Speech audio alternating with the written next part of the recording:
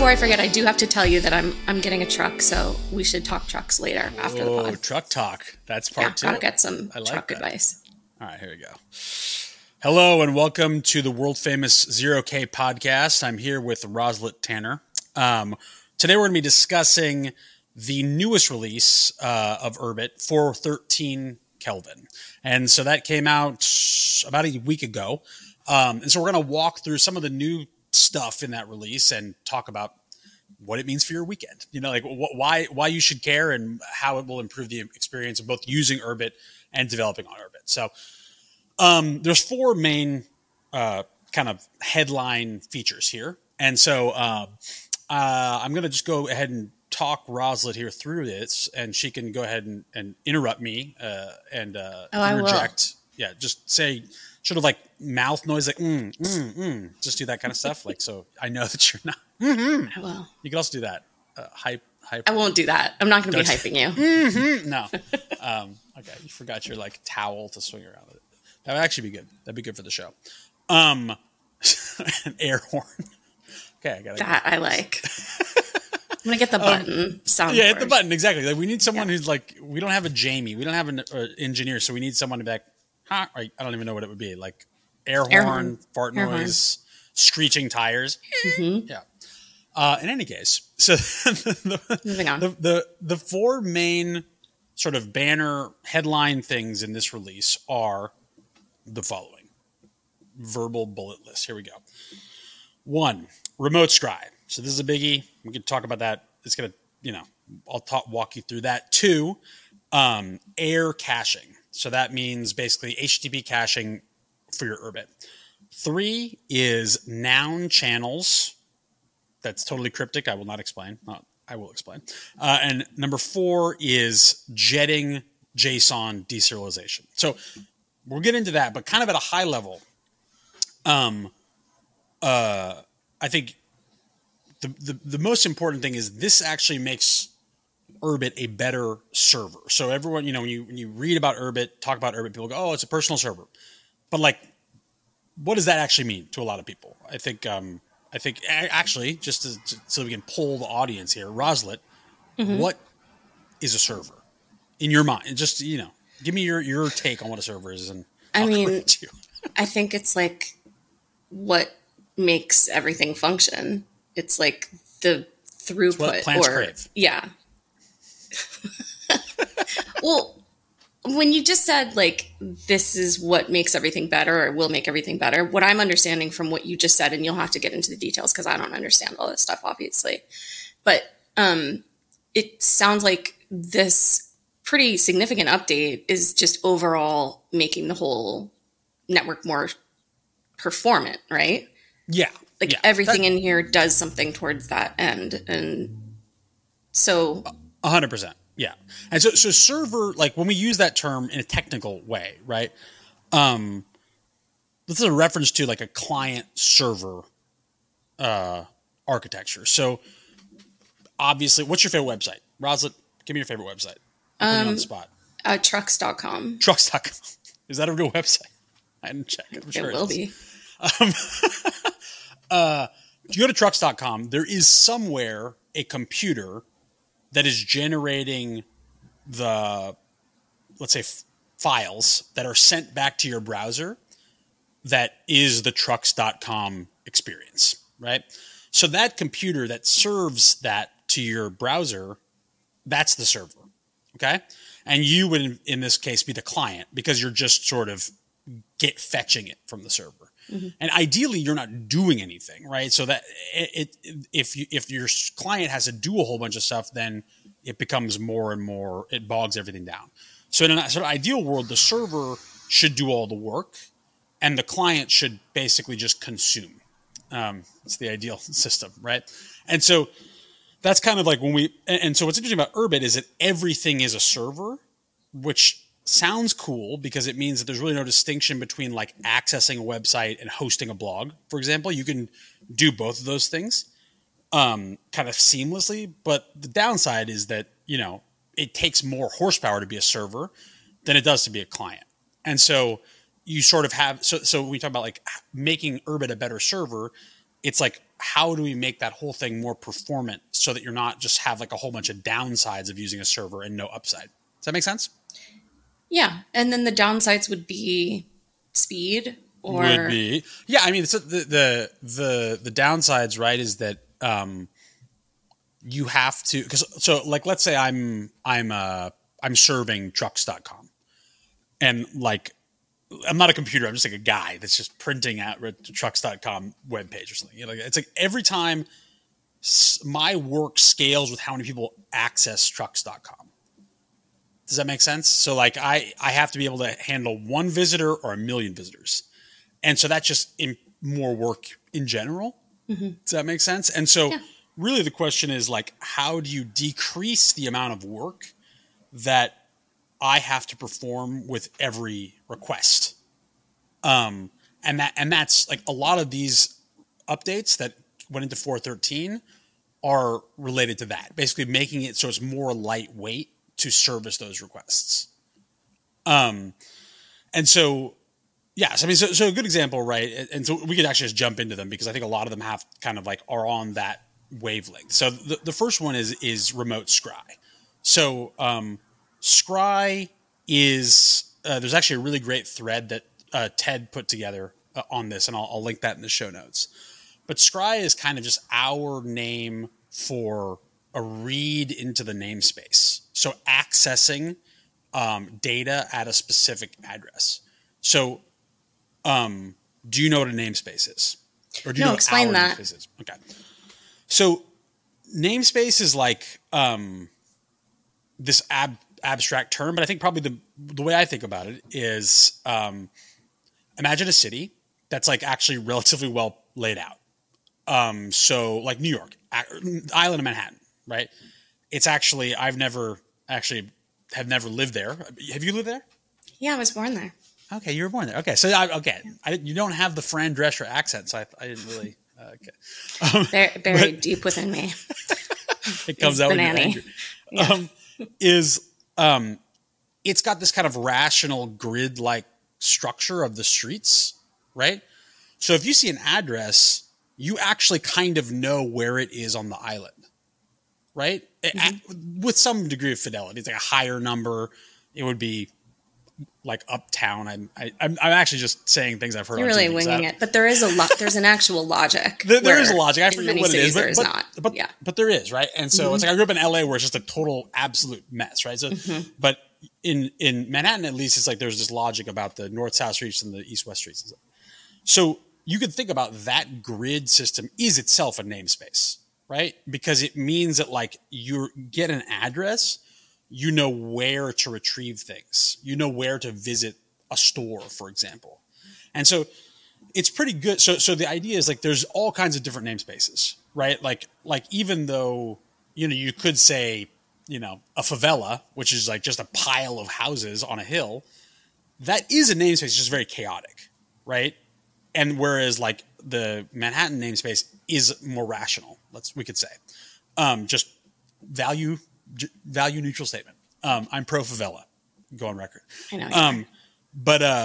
But so that would be the namespace, right? So in Urbit, just to bring it back to Urbit, the sort of planet namespace or the ship namespace where it goes like galaxy, star, planet, moon, etc. That actually is a namespace. So it's like you always know what ship. So if you have like poldeck / my cool file, you know where it is. It's on Poldeck Tonteg's ship. Does that kind of make sense? Yeah, it does. Yeah. So it's sort of like this is one of the many grand things about Urbit is this rational namespace, because it's important to understand it like the opposite of it, or like the sort of a counterexample, which is like a URL system like exists on the internet now. Which is you go to trucks.com, right? You go to trucks.com / mycooltruck. Mm-hmm. First of all, trucks.com, you have no clue where that computer is physically on Earth. And so you need to actually go to a second outside system, which is called the domain name system, DNS. I don't actually know whatever. Sounds right. It's called DNS. Seems logical.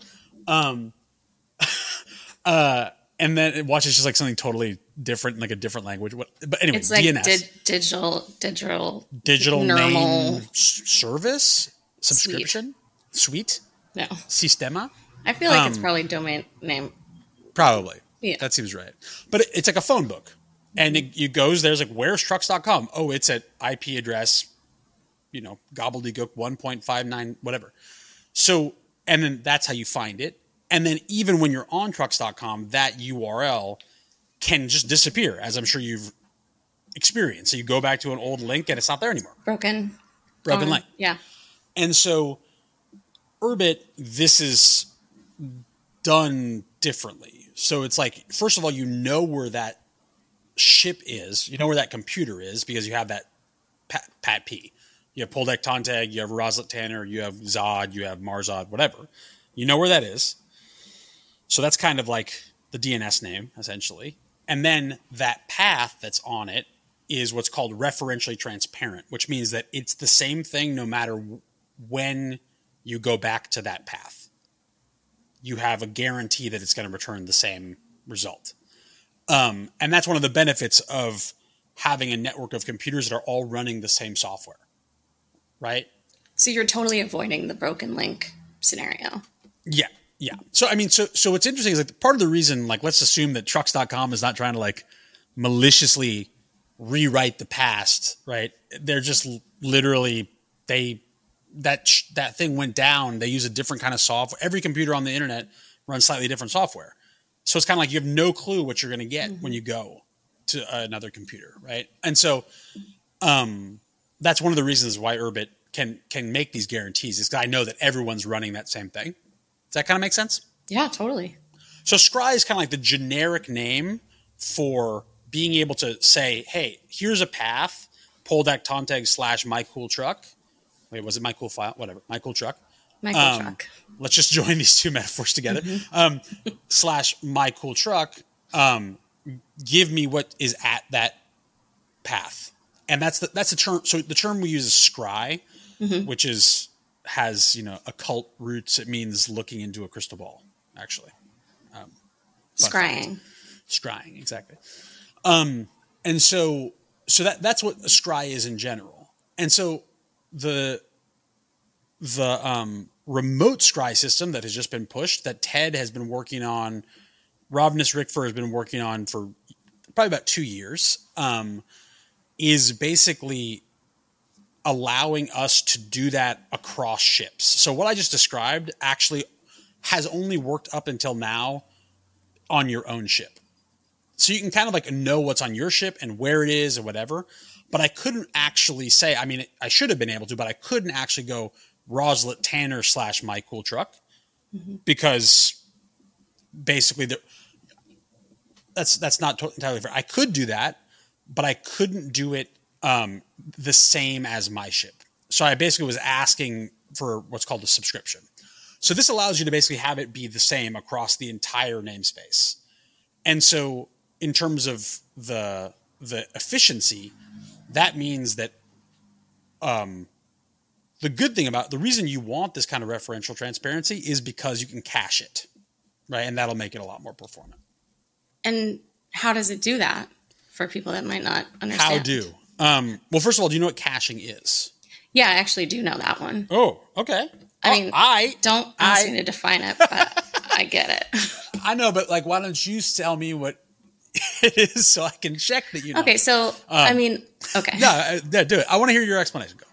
I mean, I think it just means that, like, it remembers requests so that it's not having to, like, do all the whatever that it does to retrieve whatever it is.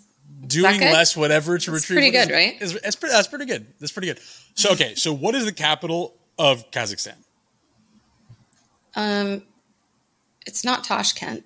It's, what is it? It's Astana, right? I mean, come on. Read a book. Read a book for once. No. Women. I mean, my point is that, like, if I ask you that and you have to look it up, that's like work, right? Does that make sense? Like, you don't have it in your memory. You don't have it written down. You have it tattooed on the small of your back. You have to go look somewhere for it. And that's work. And so if someone comes and asks you that again and you don't remember, you have to do that work again. Mm-hmm. Right? And so if you're like, shit, people keep asking me what the capital of Kazakhstan is, and you write on a Post-it note and put it on your desk, you've cached that request. Mm-hmm. Does that make sense? Yeah, I've become smarter. Yeah, and exactly, or faster at least, right? And so, and it's one of those things where you caching is what makes anything work within like a reasonable amount of time. So, right, so the first time you do it, it might take a long time, but if someone makes the same request, they should get the same response, especially if you've done all this stuff with the namespace like I just outlined, right? Because like actually, if you have like the normal internet, right? You have trucks.com/mycooltruck and someone has gone and edited it because shit, there's a typo. You actually don't know if that cached version is the most current version. So it could be giving wrong information. Exactly. Mm-hmm. And so if you have a namespace where you have referential transparency, you actually can cache it. So that means that like you should be able to go because you would have to go mycooltruck version 1, mycooltruck version 2, whatever. And you would just always know what it is. So the problem up until now is we haven't been able to use that to cache things, right? And by the way, most people using the internet are used to that caching system. So they might find the way Urbit had been working to be slower than they would expect. 100%. Right? Yeah, absolutely. So, because the cache problem is a huge, literally built, probably trillions of dollars have gone into solving that for the commercial internet, right? And so when you access trucks.com, an entire army of shit happens to make that page load fast, right? And hopefully with the current version. The entire might of the multinational that runs trucks.com, right? And so when you use Urbit, you're like, shit, it doesn't cache, right? So it's like you go to the same chat room and it takes a tick to like load the backlog. You're like, why is this, right? Then you go back to using the comment section of trucks.com. Yeah. And so it's this will basically bring us so that we can get all the benefits of that kind of caching through remote scry, because that will mean that we can basically make these kinds of requests to arbitrary ships. And so let me just give you a concrete example. So right now, if I want to download an update to Urbit from my star, right? Push a new feature, download the update from my star. Before this release, without remote scry, that would mean that every single person that asks for an update from that star, the star would have to do some work. You'd have to go, oh shit, let me put that together for you. Oh shit, let me put that together. Oh shit, right? Because it couldn't cache it. And so now it means the first time it might take a tick, but the second through infinity time, it's just cached. So that means that these software updates can go out, it's going to be like a huge, not instantaneously, but very quickly. Huge improvement in speed and performance, I imagine. So yeah, has this already happened? When will people start to see? Oh, it's happened. It's happened. It's on the network. It's released. So it's real. And it should be noticeable. It should be noticeable. So there's two things that we're lacking though. It really is the same thing. So right now, we haven't built yet what's called access, just generically access control. So basically not everyone should be able to make every kind of read, right? It's like if I want, if you and I have like a private chat, an intimate chat, and someone else like asks for the backlog of that chat, they shouldn't be able to see it, right? Right. And so that layer hasn't been built into remote scry, so you can only use it for things that are public. Okay. That's really important for people to know. It's important, but it's the kind of thing where it's like it's not. It's important for developers. For the average person, there's no. You'd have to really muck through some stuff to basically air your intimate DMs. That's good to know. Yeah, exactly. But that's why it's most useful right now for software updates, because that's actually like a really concrete case of like these huge files that you have thousands of people trying to download. But you could also imagine like the chat backlog of like a big public channel like the Tlon channels, the the community channel, stuff like that. So that's kind of like the first use case. But right now the guys are working on the access control for that, so you could actually get the same thing and have it be encrypted. Okay. Cool. So that only the proper people can access it. And once you have that, then yes, you'll see like much more kind of day-to-day performance improvements for stuff like big chat rooms. Right. So, I mean, right now, or like 2 weeks ago, if you tried to have a huge chat room with 10,000 people, the ship hosting it would just fall over. Right. It would just explode. It'd be sad. Yeah. I mean, it wouldn't be able to service a request fast enough because like someone would enter a chat and then it would have to update everybody. And then by that time, someone had entered a new, you see what I'm saying? So like it would just be stuck. And so that's like the big thing is like this unlocks that whole performance improvement sort of like area of the caching of those requests. And that's why it's a huge deal. I mean, it's like, this is the thing where Urbit has always been slower than a normal sort of internet experience. And I mean, this is like definitely bringing it up and up and closer and closer and closer. Well, congratulations, guys. This is rad. USA. You did it. They did it. And so, yeah, like I said, Rob Rickford has been working on this design for, I think, about 2 years. Go Ted. But all the guys at the foundation have chipped on this. So that's really cool. And getting it out is a big one. Yeah, it's a really big deal. And then let's see. So, and actually, I mean, really related to that is the air caching thing. So, I mean, like everything I just said about caching, right? That applied to AIMS, meaning Urbit to Urbit communication.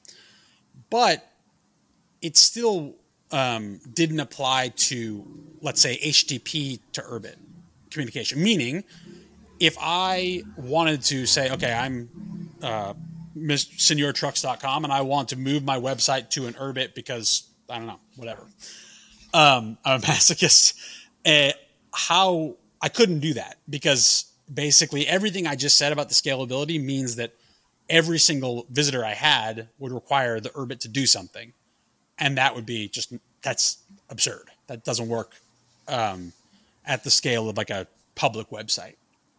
And so the reason was that, I mean, it's actually quite simple. It's just like Urbit mostly optimized on Urbit to Urbit communication and not, clear web to Urbit communication. And so it's actually quite simple. What these two improvements have done, and Waterparter did this, shout out to him, this is really great work, is fix both the runtime and AIR, which is our module that handles HTTP requests, to cache those requests. So right now, you could host a website on your Urbit. My blog is at, cosmic.church/something or other. And I can have, I don't want to say unlimited people, but a lot of people visit that site simultaneously on par with a normal web server, and it won't bog down the ship. And so this is actually a big deal because it's like, you're also using that ship to, share pictures of cats within your Urbit group. So you don't want basically every time someone visits your website to also bog your ship down. Because it just decreases the functionality or the performance overall. Yeah. I mean, and that's like and I mean, what's interesting is that so many people have, like, for example, what Datch's Tipper, like the new blog, it's just called Blog app, has done is made it so, and Tyrell's stuff have made it so more people are trying to host their personal websites from their Urbit, which just makes sense because like you already have a computer, why not do that? And so this will make that a lot more realistic and functional. So that's really cool as well. Very cool. So you should actually move your homepage to your I will. What's do you have like a vanity domain? It's really cool. Yeah, I'm not going to tell you what it is though. Oh wow, it's like that, huh? Okay, that's cool. My wife doesn't understand that like collecting vanity domains is like one of my passions. Passions. It really is. Like I have an idea. Like I bought urbitforwomen.org. It's like someday someone will want that. That is, you are onto something. That's evergreen. Someone's going to call me and be like, "Yo, I got all these women trying to get." You have a mind for business. I do. People have said that. And so, yeah, and then okay, sorry, I'll look at my list here. Okay, the third thing. This one might take a little bit more explaining, even more.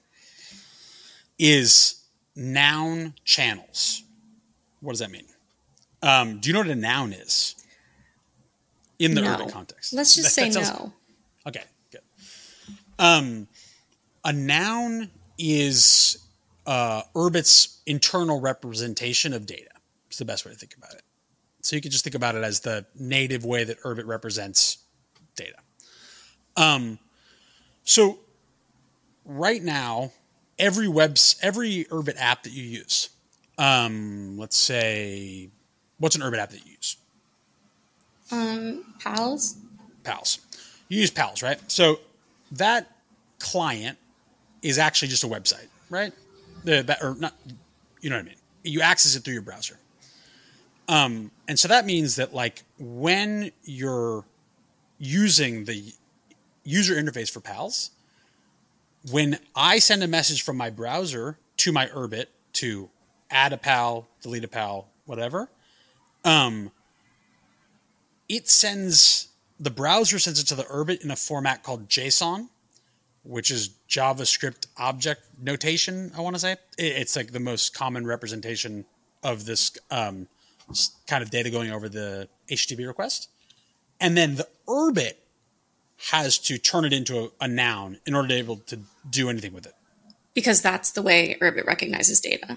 Exactly. Okay. So does that make sense? So sort of like that. So every time, every minuscule thing you do requires that conversion. Mm-hmm. Right? That makes sense. Mm-hmm.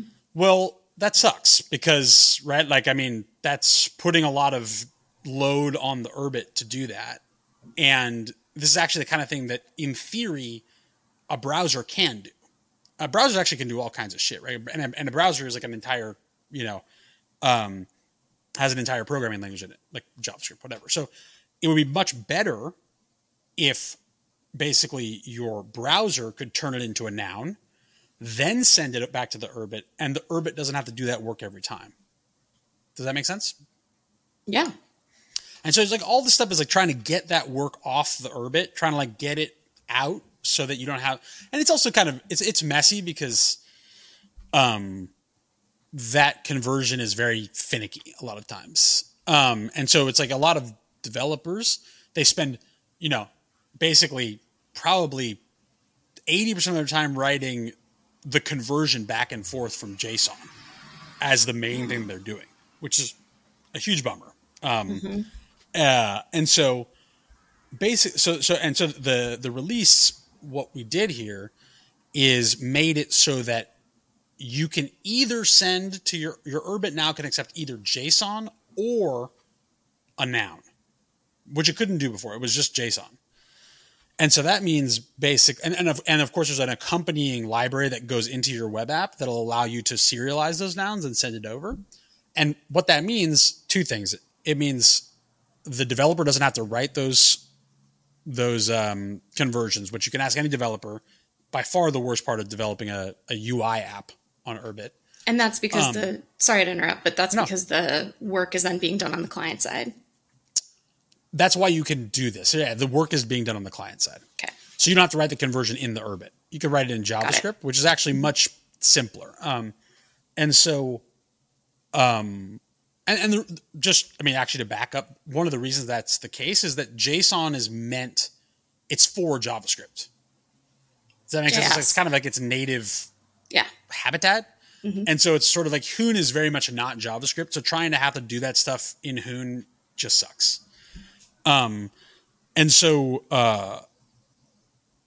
less work for the developer and faster performance wise, because now a browser is optimized to be messing around with JSON and JavaScript and whatever. Google has spent a lot of money making that happen. And so now that can be done on the browser, and then the Urbit doesn't have to do it. So the whole thing will be more performant, which is amazing. Always to the good. Yeah. It's like one of those things where you click a button, you want to do the thing immediately. It's so like visceral. Mm-hmm. It's like when you click the button and it doesn't do it immediately, it's like, it's broken. Well, right? We're also just, conditioned for that. It's like society, man. Honestly. Society. Look back to like fondness of slow internet. You just click it. Maybe it'll do it. Maybe it won't. Give it a year. Give it a year. Exactly. Which is what it's like to use most crypto shit. Actually, it's just insane. But yeah, so it's like this will hopefully actually help that latency. It'll help it be less flaky, better development. Bam. So that's actually really, really cool. And that's that's a lot of Palfun Foslop, of course, the man, the myth, the legend, did that. And yeah, does that make sense? I feel like the noun thing might not be super cool. I mean, it's just the concept of nouns being data, or I'm trying to like visualize but I mean, I do understand what you're saying, in terms of the process, like broadly. Yeah, I mean, I'm probably never going to really understand a lot. Well, but it's also like, do you understand what a PDF looks like if you open it up in a text editor? No, right? It's like you don't really need to know. So yeah, as long as you just think of okay, noun is basically a format, then you're good for 99%. I do understand that. Yeah, you did a good job explaining that. Thank you. Yeah. I act like I don't need that kind of assurance, but I do. You're doing good. I do. All right, good. Sorry about that. And then the final thing, which is also JSON related, right, is that we've jetted the JSON conversions. So you might just be like, well, why do you need that? You just told me that you don't have to convert JSON. That would be a totally rational objection. So first of all, jets. What are they? Where do they come from? What are they for? Do you know? Jets are big planes that go fast. It's true. Not as fast. Oh, sorry. I was going to try to throw in a blimp reference. Yeah. Blimp core. Blimp core is a scourge. Blimp core. That's you. I am. Okay. I told myself, no, I'm not going to shill blimps. I can't. It's whether, once you start, it's hard to stop. Too much. But jets in the Urbit context mean essentially, it's a way to use your computer's resources. By computer, I mean here like the literal physical computer, to make computations go faster. It's probably the easiest way to think about it. So, a jet is a way to say, okay, this is a computation that would be slow in Hoon/Nock. Let me see if I have a jet for it, and that will run it in C, which is a thing that is optimized to run your machine. So it's like a shortcut, basically. It's kind of the best way to think about it. So the reason it works in Urbit is because like things will run without the jets. It just won't run as fast. Got it. Okay. So when I say jet something, it just means make it faster. Probably the easiest way to think about it. So what's interesting is that everything I just said about getting rid of JSON, using nouns instead of JSON, whatever, that kind of assumes that you control both sides of that, right? You control the Urbit side and you're writing PALS, the Urbit app, and you're writing the PALS UI, right?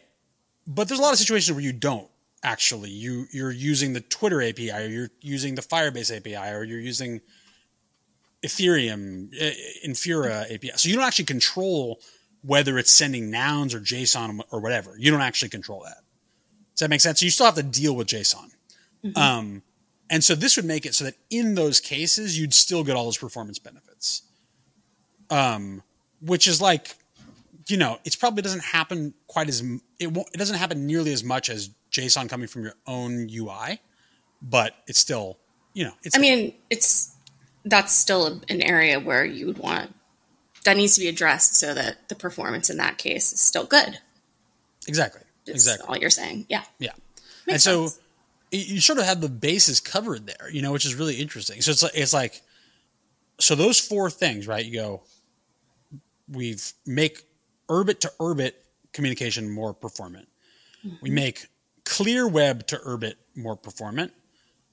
We make, let's say, web UI to Urbit more performant, right? And we make server to Urbit more performant. I mean, like web to server. Like I said, I think the most obvious example is, like, for example, a friend just wrote a Twitter bot for the millionth time, right? That will post from your from an Urbit group into a Twitter, for example. But that still has to use the Twitter API, which is all JSON and whatever. And so now that will still be all performance optimized. So you kind of have your bases covered. Yeah. Well, this is exciting. I'm excited. Seems like a huge amount of work. I mean, this is a big deal. It was. And I mean, what's interesting though is that like it wasn't without problems. Honestly, like these releases they're not like, you know, they're not always so smooth or no. And I think that's kind of like the higher level thing is just learning from each one of these releases and trying to make sure that they go smoother. Mm-hmm. Do you know what I mean? Mm-hmm. Because it's hard. And so, I mean, like I really have to commend, I'll put this in the show notes as well. Like, Rob Nisrikfer and the rest of the core team, like they put together like a post-mortem lessons learned, like some things were messed up. How could we not have them be messed up in the future? Which I think is the best thing you can do. I mean, that's always the case. And I mean, if you're not messing up, you're a fool. Wow. Because you're doing bad work. Well, you're not working. Shallow work. You're not working at all, basically. That's the thing. Is like, right? It's the best way to not mess up is to not do anything, I suppose. It's true. No, I think this is really exciting, very cool, and a ton of hard work. So good job, guys. Hurrah. So I think that the next release is going to involve, like I said, like a lot of kind of continuing on this stuff. And I think that it'll still take a little bit for this stuff to hit like all user applications, right? Mm-hmm. Because you still want it to be like, there's certain stuff that is definitely just faster right out the gate. Like I said, all that JSON stuff helps right now. But you're going to probably have to wait a little bit and get some developers kind of using the noun stuff, for example, and, you know, et cetera. So like this will take a little while to percolate through the system. So hopefully, though, you know, the massive listenership of this podcast will go forth and like, damn, this is what's possible now. And I can actually use this stuff right now. And pretty soon you will have trucks.com on Urbit. I can't wait. End of episode. Woo.